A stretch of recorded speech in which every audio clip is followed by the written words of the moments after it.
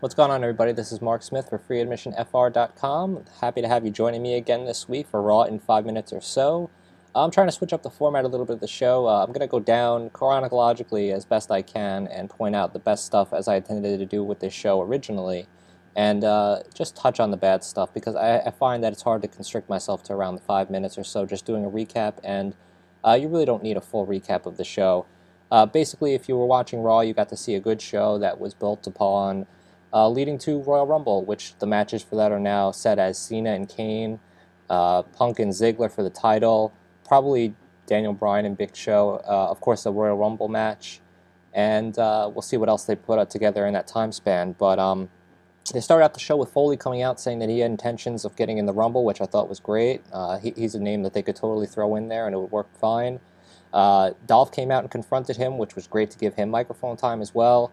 And, of course, we had Punk and Laurinaitis coming out doing the usual back and forth, and we had Laurinaitis telling Mick Foley that he will not be in the Royal Rumble match, which was a good way to start off the show. From there, it kind of went a little downhill because we had Air Boom and Primo and Epico for the tag team titles that Primo and Epico had won on a house show, and they let us know, but neither team got an entrance. Went about 5 minutes, and it was fine for what it was, but the tag division's in complete shambles, and that was just the downside of it. They had another one of those promos backstage with Laurinaitis and Otunga, which set up the main event, which was Ziggler, Mark Henry, and David Otunga versus Punk, Daniel Bryan, and Chris Jericho, which was built up as a mystery man was outside the door, and when they cut back, it was Jericho who smiled. He turned off the lights and turned on his jacket. I thought it was great.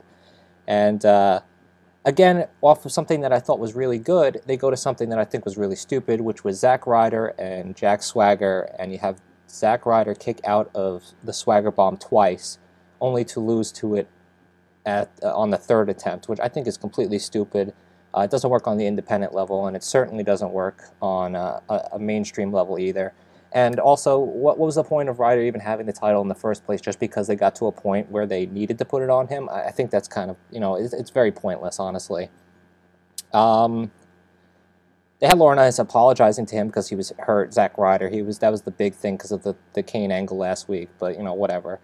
And, of course, we had another terrible segment, which wasn't really following a good one here, but Perez Hilton came out and they did the Divas tag match, which was absolutely terrible.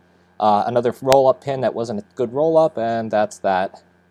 They went to show a clip of Big Show and Daniel Bryan from SmackDown, how the match ended with Big Show crashing into AJ, leading to, saying that Daniel Bryan will be out to talk about it later. And they had a clip of the 92 Rumble. Again, they're building towards the Rumble, finally, with only 2 weeks left, but, whatever, at least they're doing something.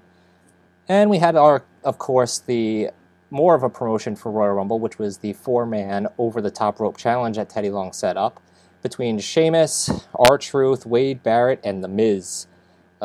Basically, to run it down quickly, Barrett was eliminated by all three, and R-Truth eliminated Sheamus and Miz from behind. So R-Truth is going in hot to the Rumble, so who knows what we're going to see happen there.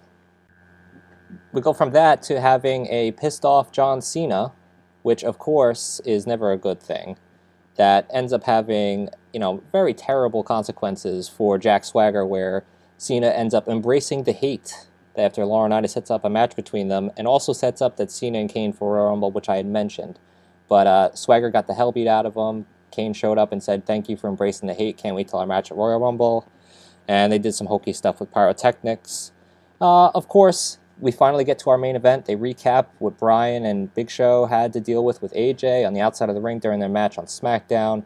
Bryan calls Big Show a monster, basically says he has no regard for anybody just because he was interested in the World Heavyweight Championship, and he was willing to hurt AJ to get the title, and he just called him pathetic.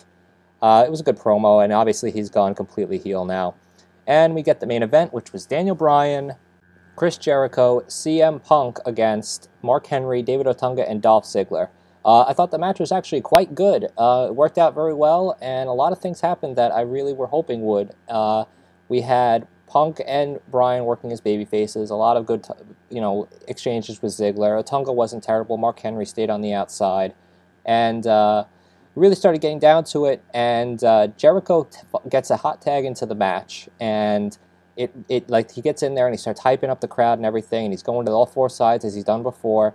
And he simply turns around and tags in Daniel Bryan, and he leaves, and the crowd starts booing. And I was just like, this is perfect. I already said it on Twitter, but I think this is his best return/debut that he's had yet, because he's making a star out of himself, in a completely different way. And after that, we had Daniel Bryan coming in, and Mark Henry and Bryan have a little bit of an exchange that ends up leading to the back that we don't get to see. So Punk ends up being the last man standing for his team against Ziggler and Otunga. So Mick Foley comes out, of course.